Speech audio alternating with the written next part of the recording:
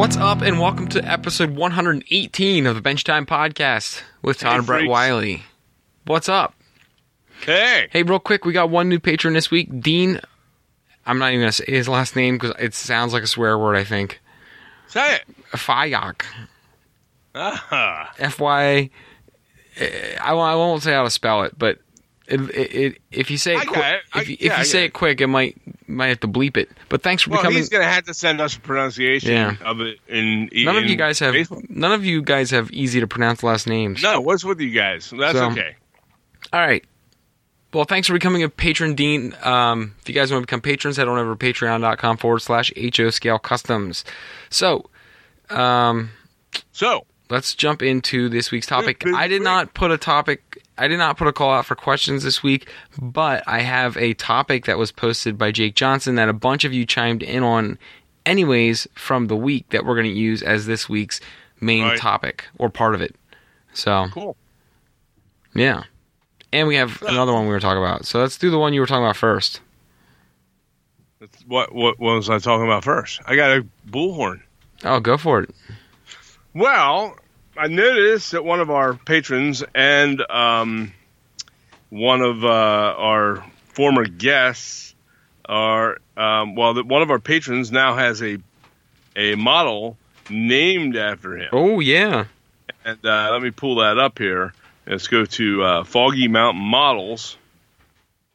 Foggy Mountain Models, which I love their stuff. They have... I'm trying to type it in here. Should have prepared. I would have been prepared, but all right.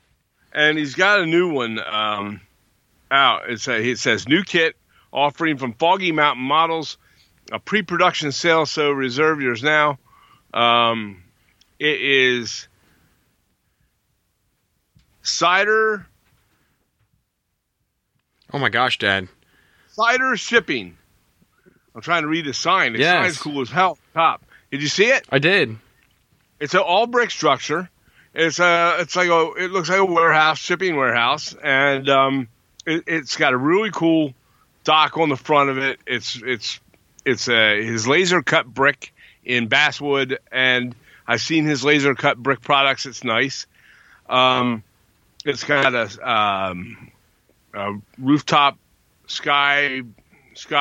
What do they call that? Like a skylight? Skylight, yeah. In the roof. It has a really cool billboard on the top with, it says cider shipping with a big giant script S and, script style lettering. It's really, really cool. I'm imagining that's laser cut as well. Jib crane on the one side dock of the building.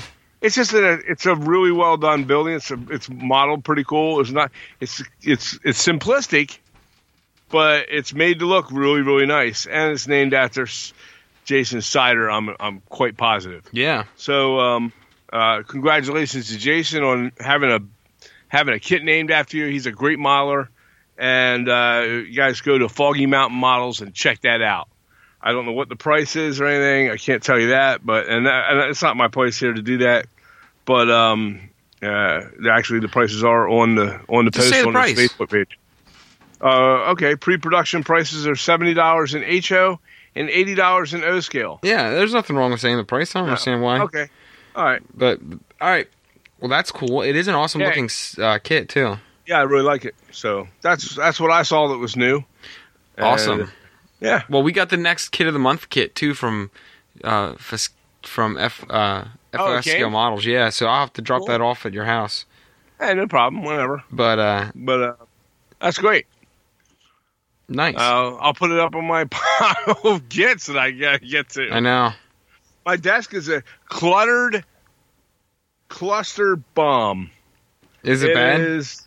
I'm still doing I still haven't done the foliage and some of the scenery stuff around the outside of my boxing gym on my diorama. I'm almost done with that. I'm done with the building. I'm done with the sidewalk and all the details on the sidewalk. I just got to do like the grass and in the sidewalk or the grass around the sidewalk and in the backyard or the back of the building. The back side of the building has like a lot, and in the lot I'm going to have some bushes and things like that. And I haven't got to that. That's sitting on my desk, on my workbench. Also, I am working on that Seaport Model Works kit, and this is the first time I've done anything like this. He's got some brass. It's got a brass casting that wraps around, and it's a laser cut. I guess it's laser cut. I don't know. I guess it's laser cut. Brass casting on the pilot and deck house that fits on the center, the big main house of a tugboat. And it wraps, you have to bend it and wrap it around this resin cast base and then glue it with, your glue. Yeah, your glue. your CA glue. You're right. And the first time I bent it and then glued it, and then you got to clamp it. And when I went to clamp it, and I went and watched a movie with your mom last night, and I came back in after the movie was over to see how the glue dried, and I took the one clamp off, and I was like, oh, that's great. And I took the next clamp off, and because it's metal and it had to bend, it went boing, and one side broke. It's got a flap in there. It's fine. Yeah. I got it now. I re-glued it. I checked it today when I got home from work, and now it's well glued on there, and it adhered, and it's nice and solid now. I'm not worried about that. But it was just one of those moments, you're like, oh man, maybe I can start working with this thing tonight a little bit before I go to bed. And nope. Boing. Re-glue me. And that's why I hate CA glue. I do not like crazy glues and shit like that. Yeah. So, but I mean, sometimes you have no choice because, obviously wood glue isn't going to hold it and tacky glue isn't going to hold it. Mm-hmm. But, you have to use that type of glue or maybe an epoxy. Yeah. But I hate working with epoxy. You ever work with epoxy? Not for models, but I've used epoxies for other stuff and they suck. Well, they're great, but I hate working with them. Yeah, because some of them you have to mix. And don't get me wrong, I have one here right now for me digging it out. And where the hell did I put it? It's a 2-part epoxy. They're making them now where you can push the back end and it mixes and you put the cap back on and you can reuse it. But they still have their drawbacks. You've worked with them before, so you know what I'm talking about. And then I don't know. They say they glue right away and all that. But I don't know. Depends on the material you're working with, too. Yeah. I don't know. I'm just not really big and sold on epoxy glue, and and I know a lot of modelers do. But then the other part is because you're mixing 2 parts, a lot of times you don't have a lot of work time with it. So if you mix some and you put it on like a little piece of cardboard or something, and you're working with it, and you can't get really super precise with it and work slowly with it. And you got to be ready to pack it on, and stick it together. Right. And I don't work. You know how I am. I don't work that way. Right. I work it works slow. good for me. The speed does. You do. And here's what I have. And I haven't tried this one yet. It's a new one. It's still in the container. I was trying to look for it as we were talking. It is Loctite epoxy, instant mix, general purpose. And it's supposed to, it says 1 minute time. Setup time, 1 minute. Yeah. So how long do you have to work? If I only got 1 minute to work with this shit, I'm going to get, me, I'm going to be frustrated. I'm going to be throwing stuff.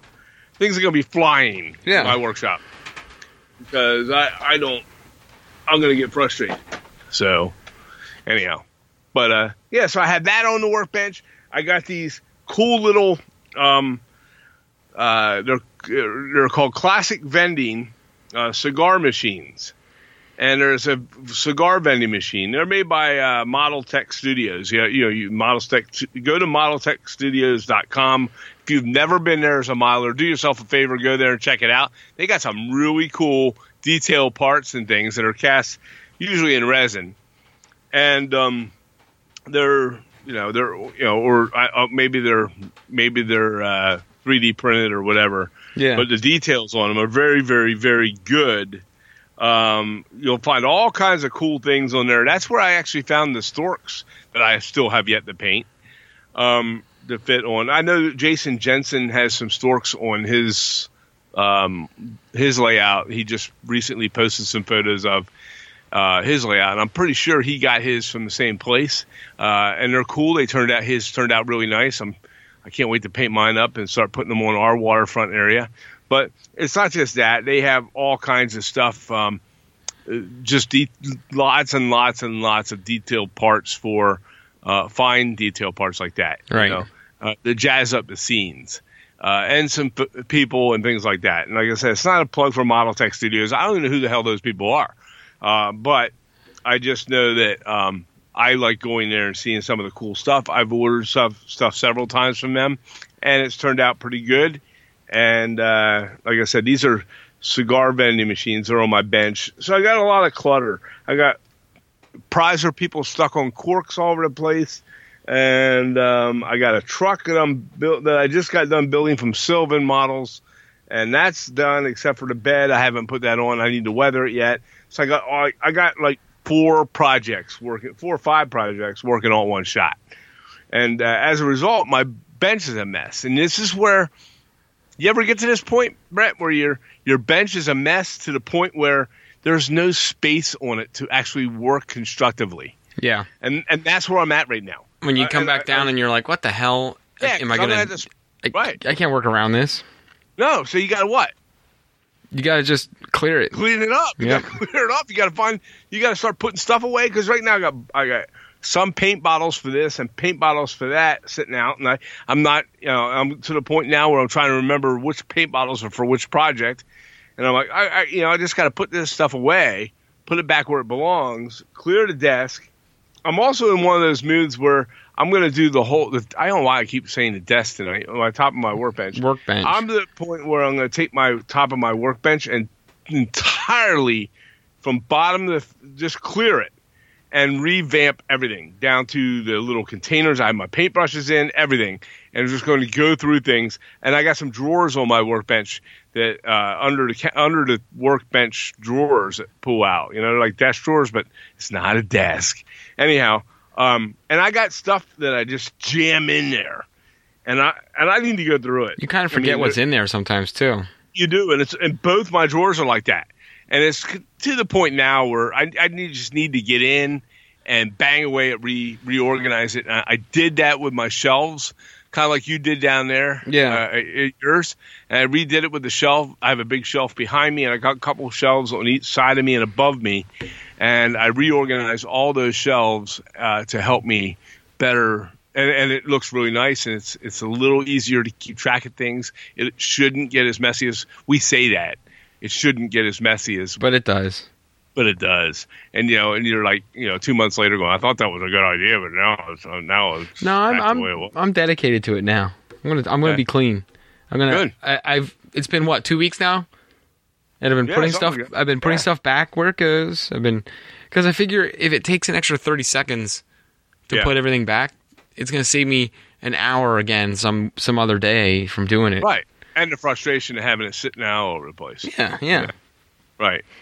So, but anyways, so right now it's a total mess, and sometimes you just have to get in there and deal with it, and and then once you do it, don't you feel just amazing? Oh yeah. You're like, oh, this is great. Everything looks brighter. Look at my brand new workbench. I can't wait to go in there and work. Yeah. And then something happens, and you have to leave and go do this or do that. Yeah. Anyhow. I'm getting off topic. No, it's great. What the topic is now? So the topic. Oh, we were going to talk about ways to cut out distractions, or how to. What was that? What was your? How did you word that? Distractions? How did you word that? On what? Our current topic. Oh, our current topic is ways to clear out your desktop or your worktop. Oh, yes. Your work surface, just so you can have some clutter, get the clutter off and get to work. Yes. So And that's huge. It's huge to have to do that. I got knickknacks on here that don't belong on here. Oh, yeah. I have stuff on. I got a Capitals, Washington Capitals Zamboni. That's got to go. And I got it just sits on the back of my light here, but it keeps rolling off that light while I'm working. Yeah. And it's going to find a shelf or something somewhere. I also, your mother got me an Oklahoma Sooner. Bless her heart. It's a wooden train, and it's a little wooden train engine, and it's all painted Oklahoma Sooners, and it sits on that behind the Zamboni, so it does the same damn thing. It's even bigger. And I appreciate it. Those are my two favorite teams in all of sports, and I get that. But you know what? This is not the sports desk, man. You know, I have some stuff down here, though. I know we do. I got a sports desk. I got a sports room, and then I got my workbench. And and right now there's no room on the workbench for sports things. So I have to find a new place. I don't know, maybe. But anyhow, what's up? What about you? So what I used to have is a combined workbench, and I had like my regular tools and for like working on the car, working on the house. Yeah. Also mixed up with my working like my model building stuff, right? Right. So I actually, and not everyone's gonna have the luxury to be able to do this, but if you do, try to do it. I built a second workbench just for my other tools and everything. Yeah. So the way I was able to clear up some space on my workbench was to build another bench that's strictly just for like actual projects, not modeling stuff. Right. So I did that. Another way I was able to clear some clutter from my workbench, and I think you've done the same thing, is to go vertical. So getting shelving and getting things up vertically was the key. Oh, yeah. Yeah, I mean, going vertical is a huge thing, obviously. And, there's tons of space as you go up the side of the, yeah. Yeah, if you could just get shelving up or the wall. Yeah. Yeah. Another good one is, and I want to get one of these, is Michaels has them. Those little rolling carts that are like 3-tier carts. They're yeah, metal. Yeah. I thought about that. I want to get one of these because we have that stupid pink plastic one at the end, but it's cracked. It doesn't even roll very well. You know what I'm talking about. Uh-huh. I want to get rid of that one and get one of those 3-tier art carts. They're metal. And they run those things with special all the time. Yeah, they were 50% off a month or so ago, but I was getting other stuff and I forgot to get it. But what I would like to get is one of those, so that when we're working, you could just, if you're working on an area, you could just wheel it down to where you're working, load it up, take it with you wherever you're walking around. I think that's a wonderful idea. I really do. And they're not. You know what else? They're not as big. They're not as big as those ones you see in like a warehouse or the big plastic ones. Yeah, no. They're real small. They're probably only like maybe 16 inches wide by 20 inches or 24 inches long. Like they're not very big, but they're perfect for throwing. Like if you want to throw a couple of paintbrushes in it, and like if you're working with static grass and your applicator and all that, you could throw everything like that in there. Oh, I think it's a great idea. I think we need to do that down there. So it'd be like a mobile working storage. Yeah. I think that's a good idea. Plus, what's awesome about it is oftentimes when we're working and we're running out of room now because we're actually starting to do scenery, but the negative with what we used to do would be, I'm going to work on this section. I'm just going to put these bottles and these glues and stuff on the top of the layout to the side. So now what you can do is get everything you need. So say you're down here last week, right? Yeah. And you're working on a section, you're working on your area over there. You get what you need, and you stack it up on top of the layout where there's an open area. I hate that. Well, I do it too. And then we put it away, right? Yeah. And then you can't remember what you used the last time. So if you can keep it on a cart, I'll know my dad's working on that stuff over there. He's got everything he needs. So if I need to do something, I'll get it out of there, but I'll put it back in. So when you come back down here, you still have all the stuff you were working on from the first time down here. I think it's a great idea. And maybe I'll grab a cart too. And then you can use your cart on one end, because we're always on opposite ends of the layout. And I'll get a cart, and I'll be on the other end, and I can have my stuff on the other end, and we can both roll around where we need to go with our carts. Yeah. They're not that big. No. But they're nice enough to hold the essential things that you need to do the job. Right. I think that's a good idea. We bought a I thought it might be. I thought I might have wasted my money at first when I got it, and I got that step stool, right? Oh yeah. And I've used it a bunch already. Yeah, and there for a while we weren't using it at all. We just kind of sat there in the corner. It was a good one. It was I went to Lowe's and I bought a decent step stool by Werner, and people make the ladders. And it's a nice little step stool. It folds out, and you can stack it up on the wall, side of the wall. And then when you're ready to use it, pull it out, and I can get up on it and lean out over my layout without our layout, without having to, smash things or whatever. And it has the other advantage too, Yeah, the kids. The other advantage. Yeah. Right, the grandkids can come down, and I can have my granddaughter stand on it, and she can see stuff that we're working on it, because she's, neither one of them can see up onto the layout without, us lifting them in some way. Right. So, that's kind of cool. And last time we were down there, the oldest granddaughter, she actually stood on there and looked at it while I was working, which was kind of cool. So, or was that the younger one? That was the younger one. Yeah. Yeah. And she was fascinated with it. I think that was cool. She was fascinated with it for exactly 12 seconds. Well, that's a long time for her. Yeah, it is for her. Yeah. But like I said, these are some things that are cool to have around your layout. Maybe some other people can give us some ideas and hints out there as to contraptions and and things that will help them that help working around the layout for to help ease your as you're working on the layout. I mean, I know we mentioned a couple there just now. But I know there's lots of people that have different things that help them when they move around and work in different sections of the layout. So if you people out there know of some, list them for us, and I'd like to look into them a little bit. Maybe we'll talk. So I think that's a good idea. I mean, we always talk about the layout, or we always talk about the building. Or the scenery, and we talk about our workbenches, which we did tonight. But we rarely talk about the things that help us or assist us in making our layout work to our advantage, or to make it more efficient for us to work. So not little things. I'm talking about maybe little things, but things that are handy to keep close by so we can keep working. Right. It's an idea. Yeah, I like it. Yeah.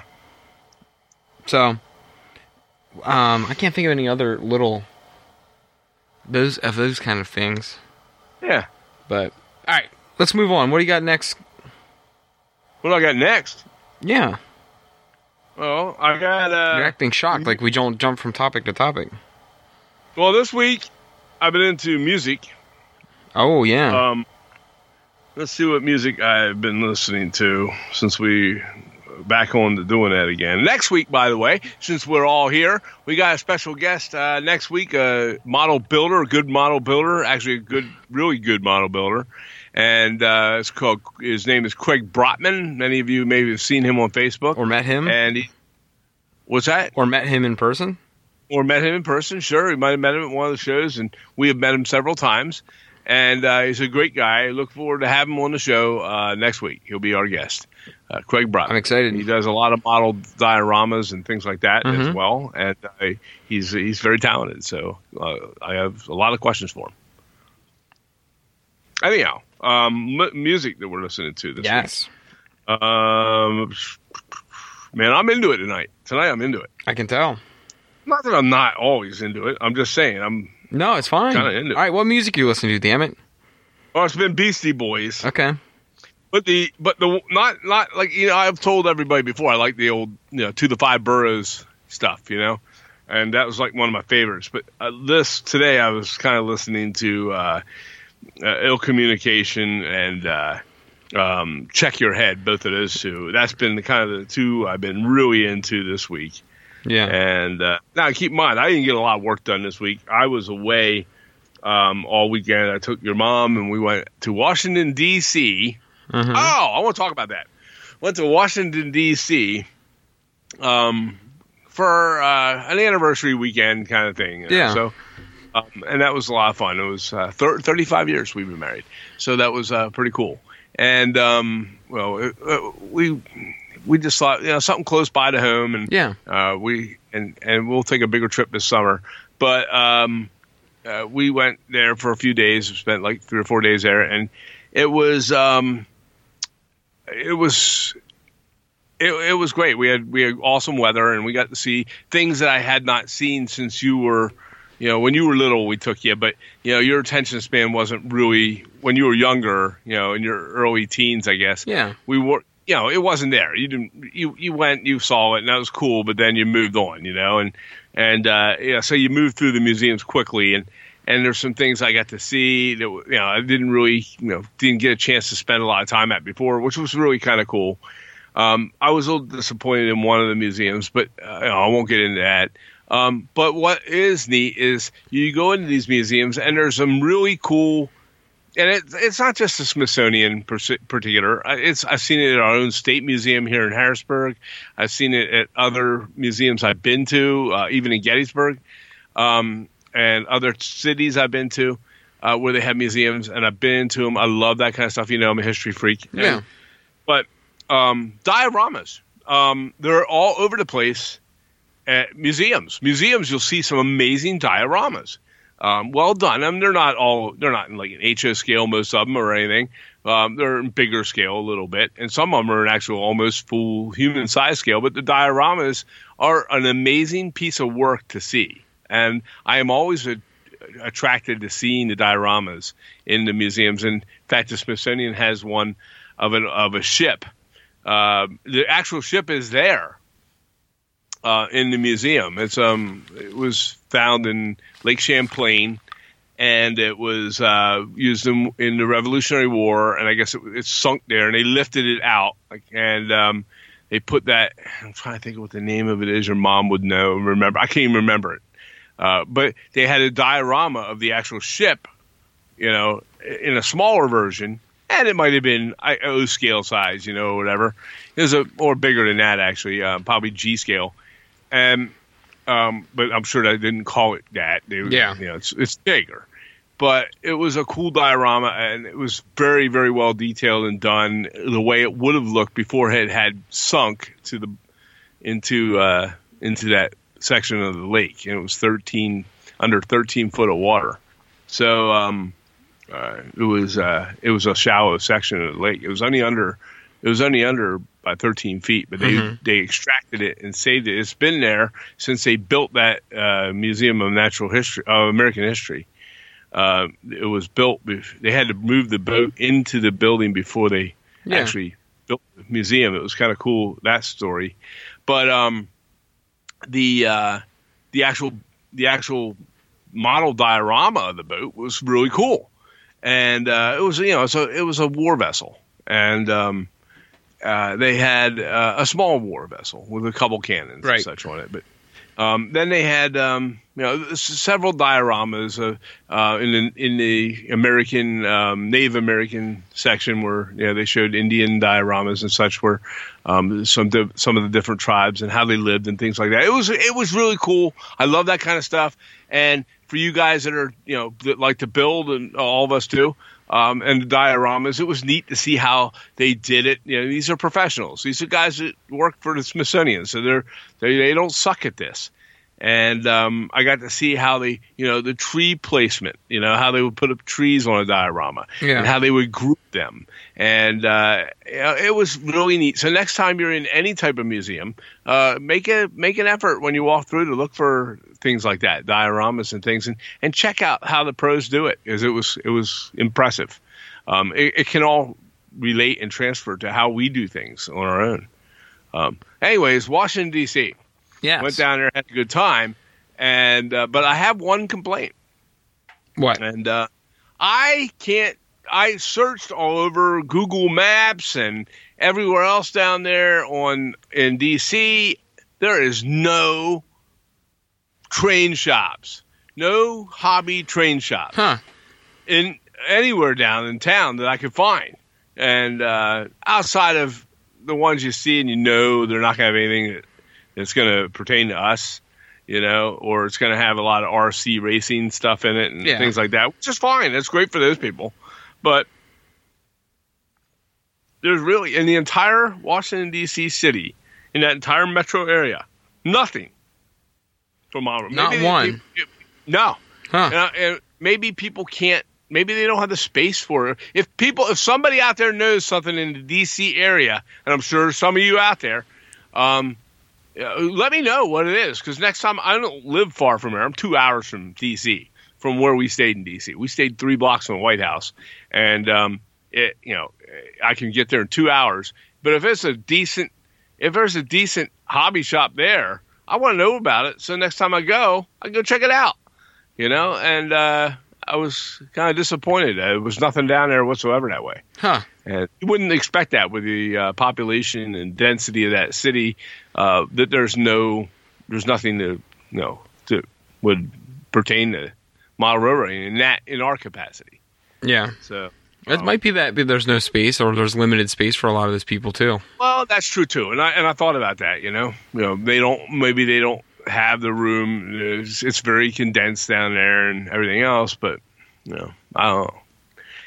So, and a lot of people commute in and out of that city. So, but even outside of that, I mean, there's really if there's stuff in the spring, in the outside Silver Spring, Maryland area, or Chantilly, Virginia area, and things like that, please, if there's something like that out there in those regions, let me know too. That's also not. I frequently go through those areas from time to time. So, so I'd like to go check them out and know about them if at all possible. Yeah. So that's it. Okay. But so it was a whole weekend of not having anything model related. Yeah. I couldn't even go to a damn store and find anything in models. What a terrible thing. Yeah, it is. It sucks. It does, and you go with, you're trying to make it as nice as possible for, and it was a great time. Yeah. But the whole time you're thinking, I can't wait till I get home so I can, so I can work on my freaking workbench. I just want to work on my workbench, man. Isn't that horrible? Now, don't get me wrong. I wasn't like that the whole time. And, we had a great time. I saw Ford's Theater, and that was cool, too. There was some dioramas inside Ford's Theater. They have a museum in the basement, and they have a museum across the street in the home where they took him when he was shot, and he passed away in that house across the street. They have a little museum in there, and there were some diorama stuff in there as well. It was cool. Like I said, that kind of stuff was cool, but then when you see those dioramas and you're itching, and you're like, oh, look, I want to go build, But yeah, we had fun. Saw a comedy show, and that was pretty decent. And nice in the evening at night, and yeah, we had fun. So anyhow, what about you? I haven't worked on as much. I got some of the what's that? The free kit I'm doing from. I mean, not the free kit. The kit of the month from FOS Scale Models. Yeah, and the walls look great. Yeah, I have that done. We're not done. I have it ready to assemble. Yeah. I love how you do that. You're like me on that regards. You build your walls flat, and you do all your painting. Yeah, sometimes it depends on what I'm doing. Weathering on them. Well, you've been doing it lately. Yeah. And then you assemble it. Yeah. Yeah. Well, this one I made so much easier. Yeah, it's easier. I do as much weathering as I can until I assemble too, but I do as much weathering as possible. I know you do.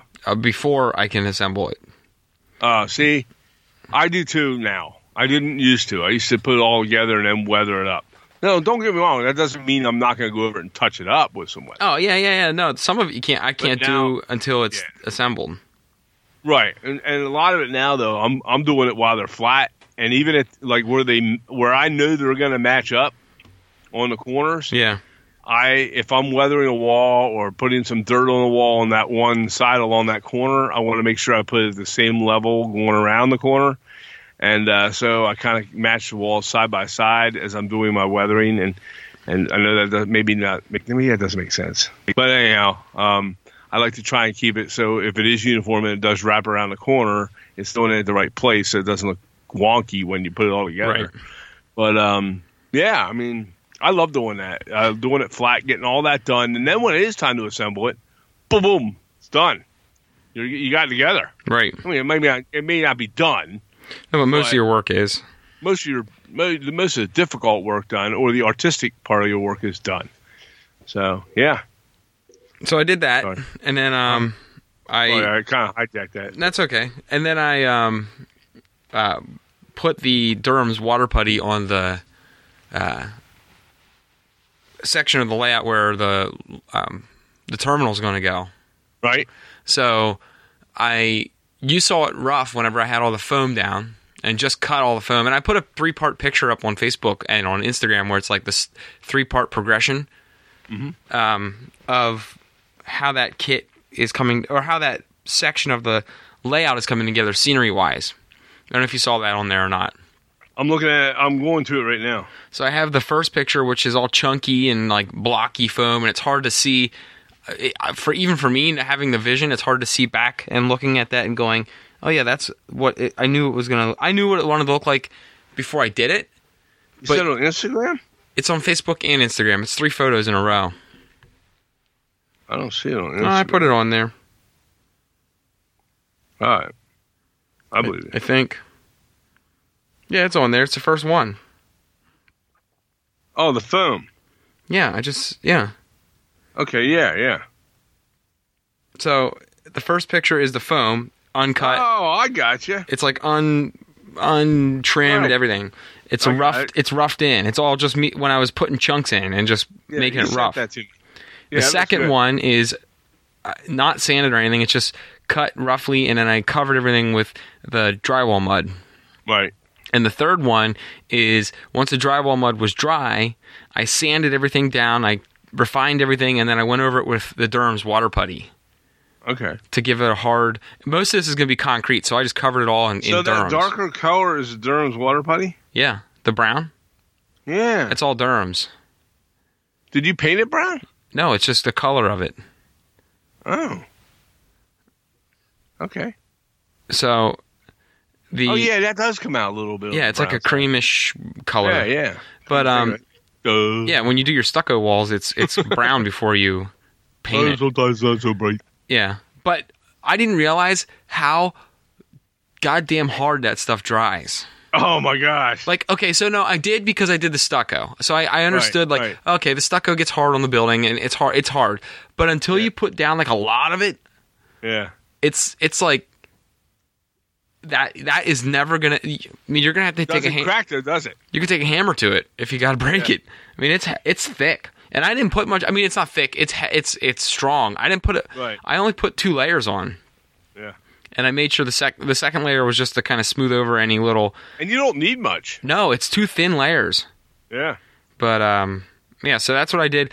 But mainly because everything's going to be concrete, I just covered it all where it was going to be concrete. Even if I'm going to cover it with a little bit of dirt or some foundation walls and stuff, I just decided it was better to just put everything where there could be concrete, just put Durham's down. I think that's great. So it's going to be basically a concrete jungle anyways down that way. So a lot of our layout's going to be concrete jungle. But so that's what I did, and now I'm. And you can put grass. Yeah, I just said that. Even if there's sections where it's going to be a grassy area or a yard, I'm going to just cover that up anyway. So a base of that is fine. Right. But so that's what I was doing there. And now that that's dry, I'm ready to I let that dry overnight, and then I did a second coat the other night. Actually, what was that? Last night, I did a second coat. Which wasn't really picture worthy because it looks the same, and I let it dry again 24 hours till today, and now I'm ready to paint it like a concrete color and start working on that. Cool. So yeah, so I did that, and that's really all I got done work wise down here. Well, it looks fabulous. I mean, for what from the first picture to the third picture, though. Yeah. Oh yeah. Oh, absolutely. And wow, this is going to have some real depth to the layers and to the elevations. I'm really liking the different styles of elevations. Some will be walls that go up, and some will be solid straight walls that go up. Some will be roads that go up. Some of it will be actual rolling hills, that kind of thing. So it's really it's starting to take shape. There's a whole second side to this too that I have to do. There's a whole second side of this that I'm going to have to do with the roads coming up the left side of the terminal. So that's not even. Yeah. I have to do the same process on the other side, but that'll be round 2, I guess. Right. So I can't do that until I have the fish the what's it, the fish market or whatever we bought, the secondary kit that we got with that one. Yes. I have to. Or the add-on kit. I have to finish that one before I can do the other farmer's market. Yeah, the farmer's market. Before I can have that road coming up there, I got to finish that whole building. Yeah. But wow. So I can't wait to see what you do with that. Yeah, it's gonna be cool. But anyways, it's starting to look like a cityscape now, at least in those sections. Yeah. Hey, you're welcome to. By the way, if you want, you're welcome to sand those hills I did. Yeah, I'll get there. But if not, I'll get them when I get down there. But damn, yeah. So yeah, that's super cool. So that's what I got there. Great.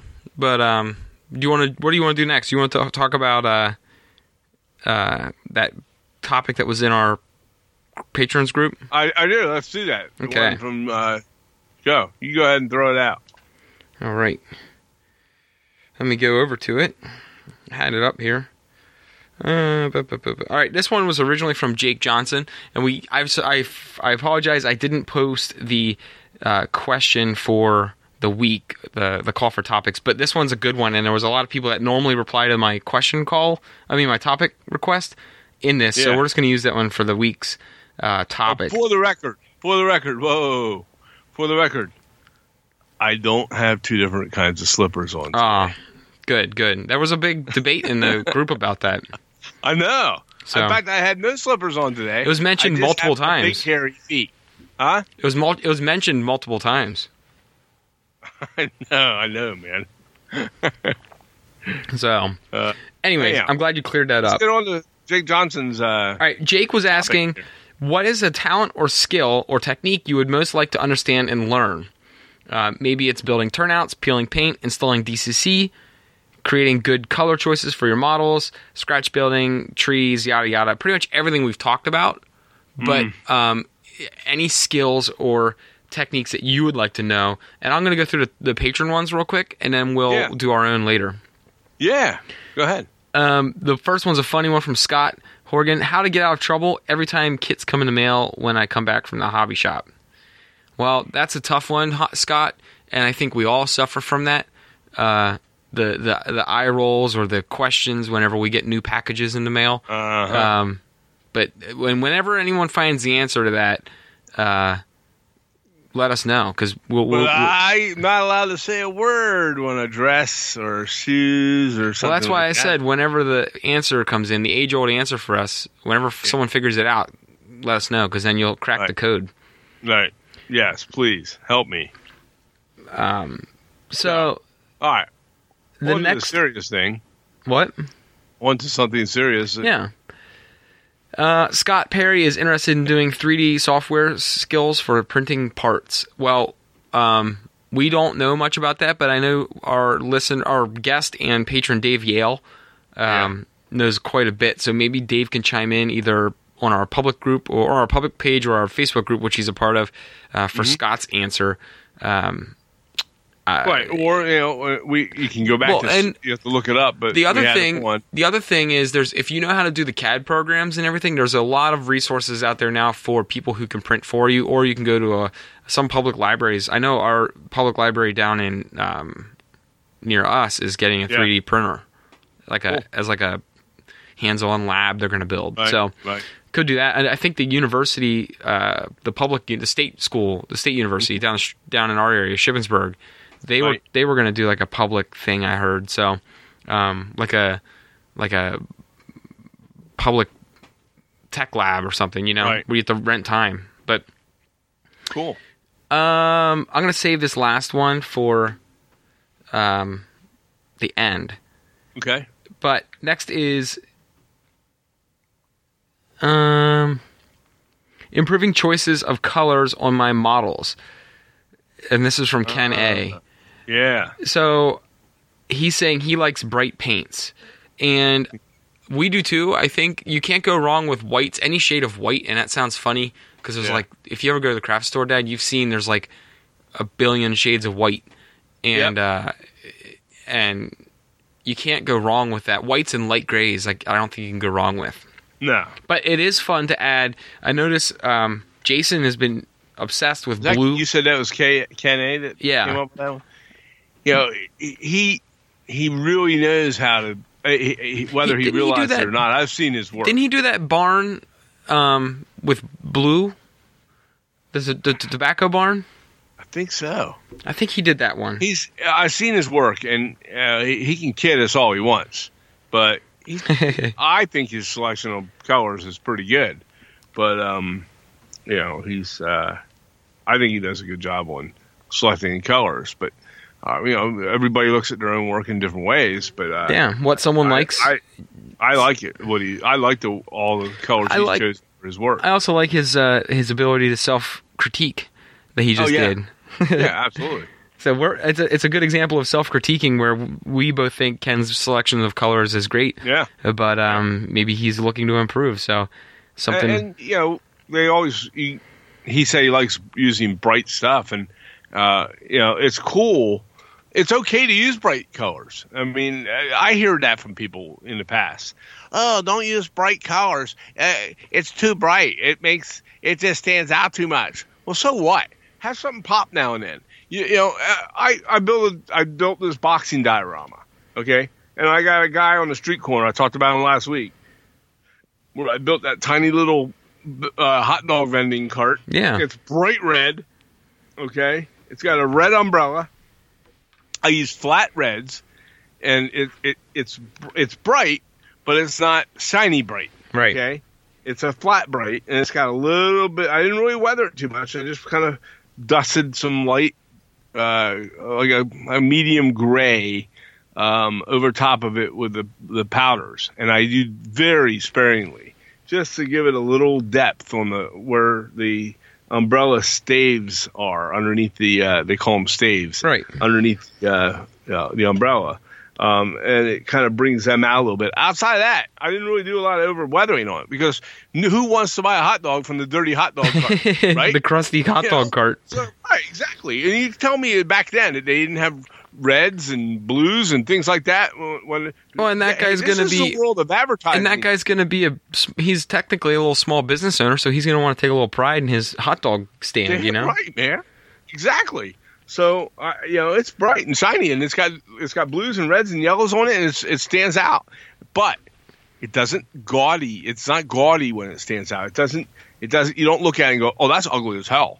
No, because it pops on there because around it I surrounded it with duller colors, but they're not overly dull. Right. And then signage on the walls behind it, and so you get that depth behind it.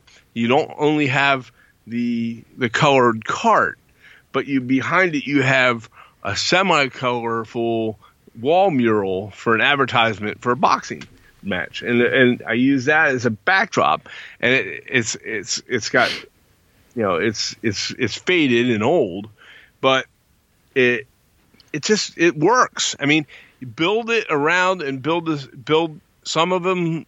Some of your colors are bright, and some of the colors, or not necessarily bright, but bold.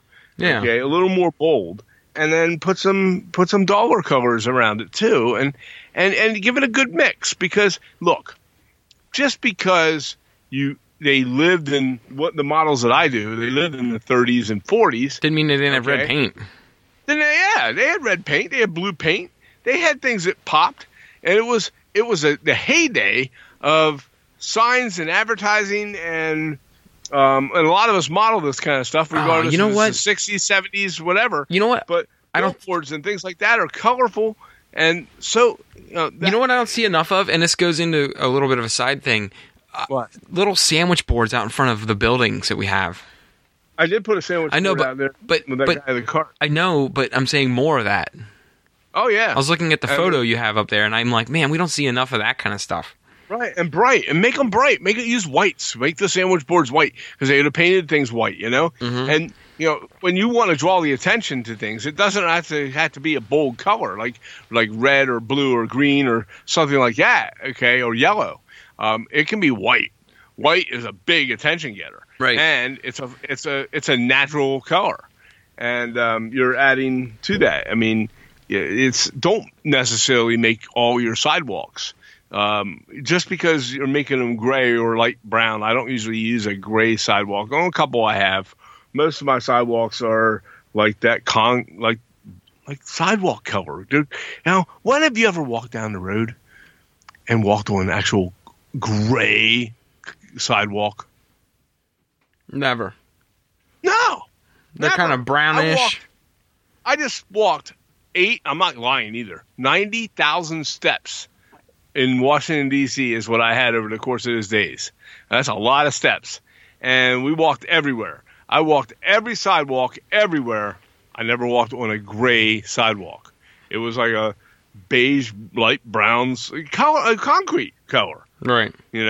Now, have I walked on gray concrete before? Yes. Inside a warehouse. Okay. It's brand new. Type. Yeah, brand new concrete or, polished concrete. A lot of times that's gray. That kind of gray. Yes, but they're not making sidewalks out of that shit. Okay, that's the expensive ass concrete. Right. And the sidewalk concrete is not gray, so I never paint it really gray. I paint it the brownish color. But anyhow, regardless, don't overweather that stuff. Keep it. You can overweather some of it. But, do some, if you're doing a street, okay, do like one side of one section of the street can be older concrete and weathered well and broken up in places, and then other has brand new concrete. And that's the kind of contrast you want to get. And, use that brighter shade of beige, that draws their attention. Weather it lightly along the cracks and things to give it a natural look, but don't overweather it. That's another way you can add brightness to your layout. It doesn't have to be the brightness of the color, but it can be brightness of the tones that you paint. Right. So, my bad. I'm rambling again. But no, it's all right. Yeah. All right. The next one is from Matt Hankins. Patience. He would like to learn patience. Not from us. Well, I think the patience comes with just like slowing down. We've talked about that before. Don't try and blow through a kit or blow through a thing, or whether you're laying track, I'm sure, or doing a building or painting people. You gotta just slow down.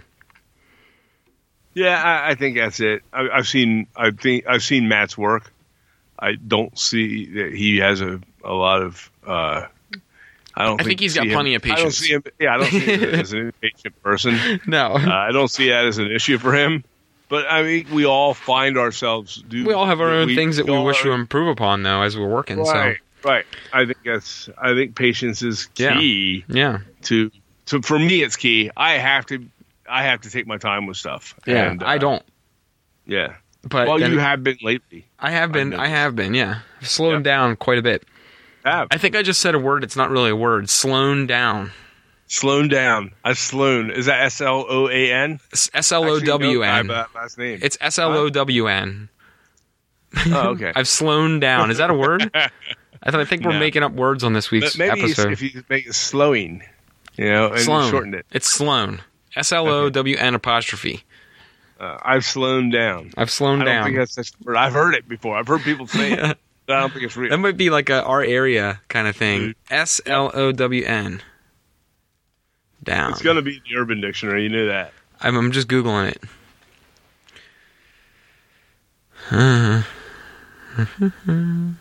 No, it's not.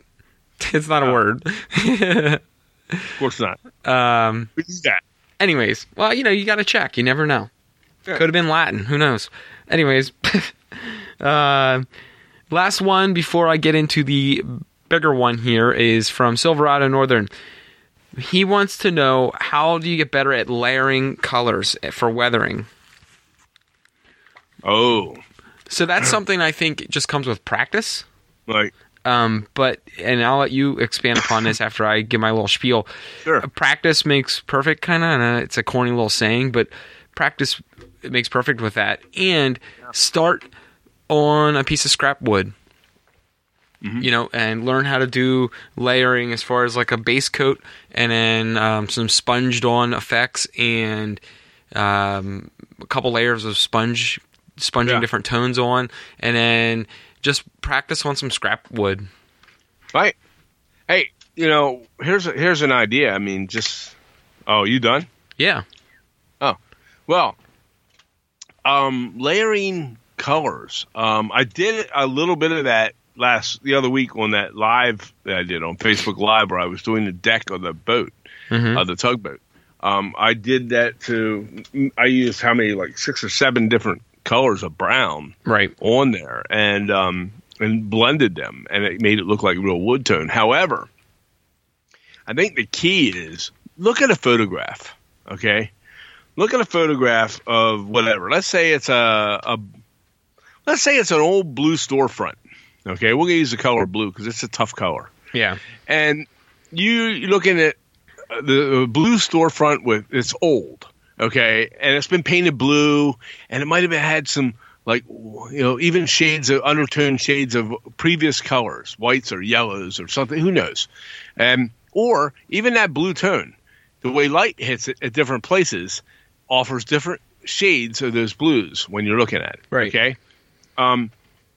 So look at the tones in a photograph and see if you can't try and emulate that into a piece of scrap wood. Start, like Brett said, start with a piece of scrap wood, and then work with those blues using the different shades of blue. And one of the key things I find with doing detail work with colors is having the right brushes. Oh yeah. Okay. I am big. When I go to the store, I am big on, and I know a lot of people don't, and you're one of them people as well, that I know a lot of people that don't necessarily use expensive brushes.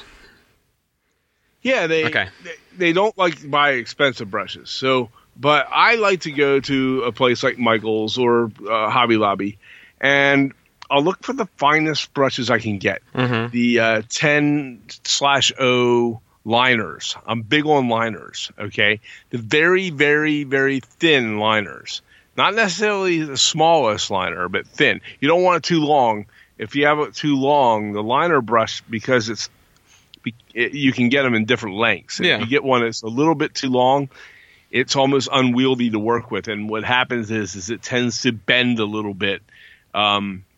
And you can't get the pressure on the tips of the bristles. Yeah. And it doesn't lay right. The paint doesn't lay off it right. Not for what we do.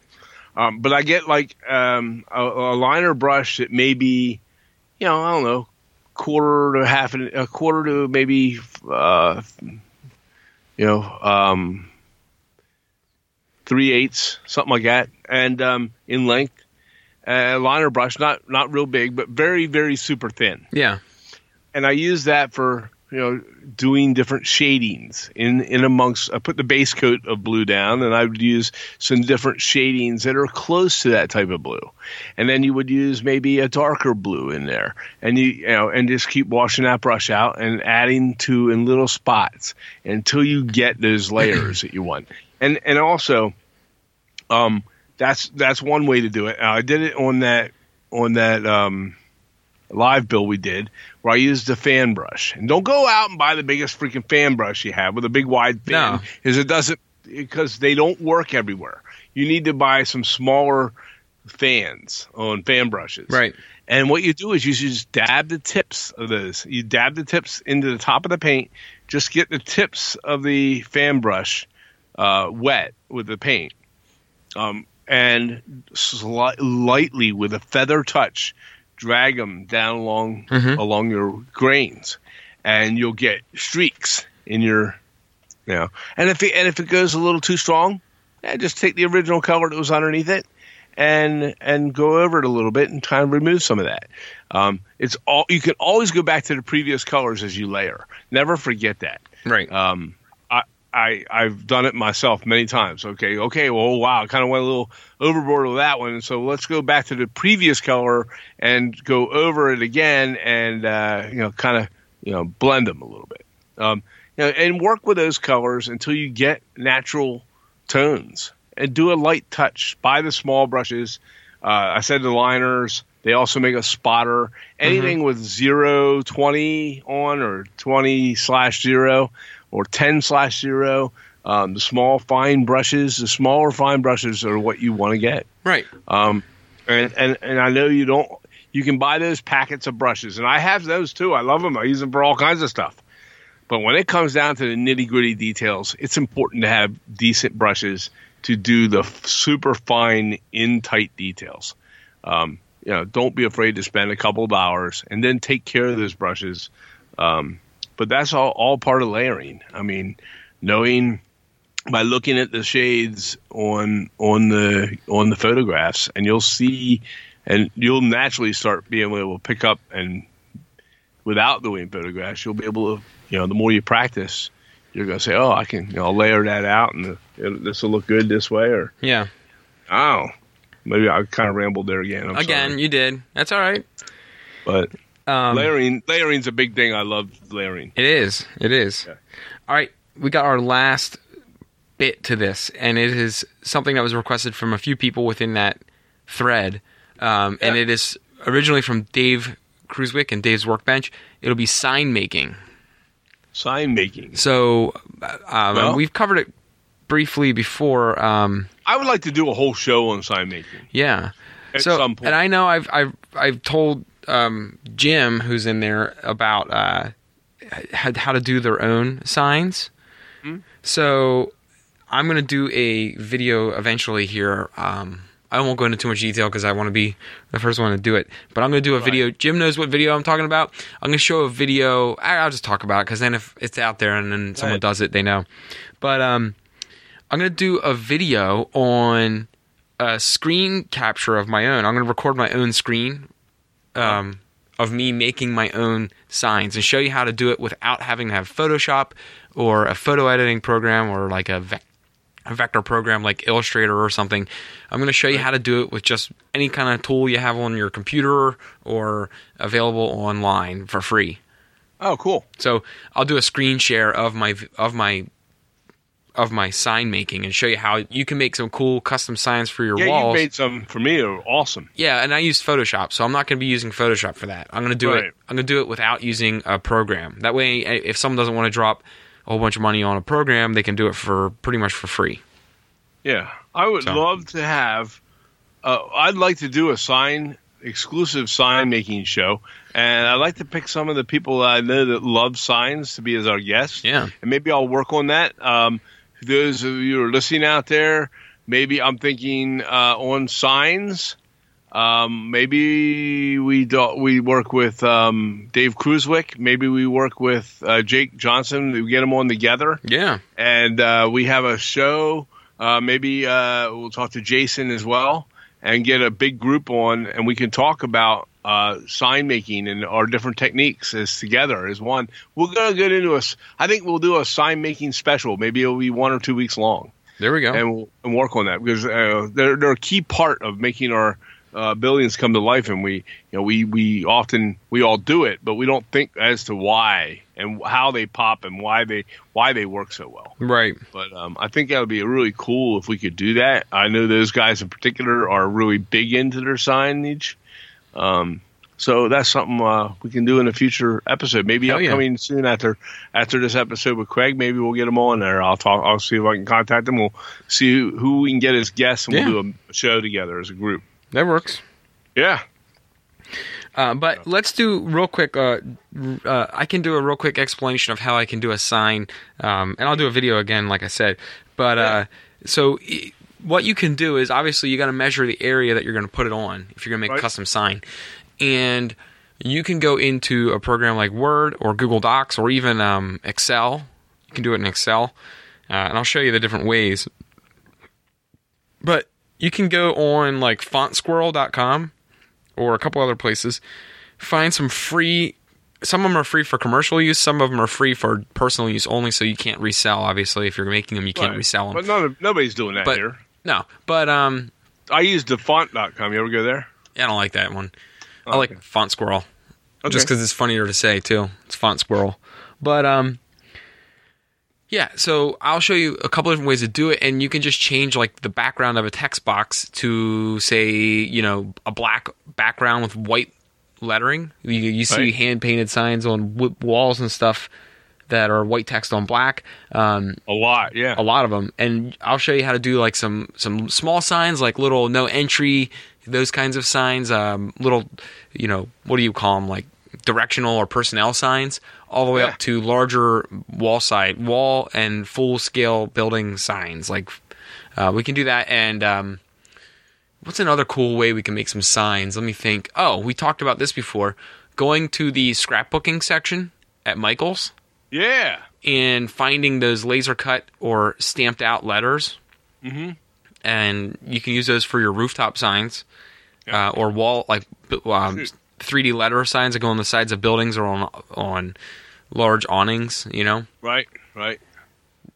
In fact, I did that with Colombo breads. Those were wood. Yes. Those were laser cut wood letters that I used. I got bags of them here. I've never done it yet. Yeah, they turn out great. Try it. There's on my pile of stuff. So that's kind of how I do some of mine. But like I said, I'm going to do a video on how to make it too from just for free.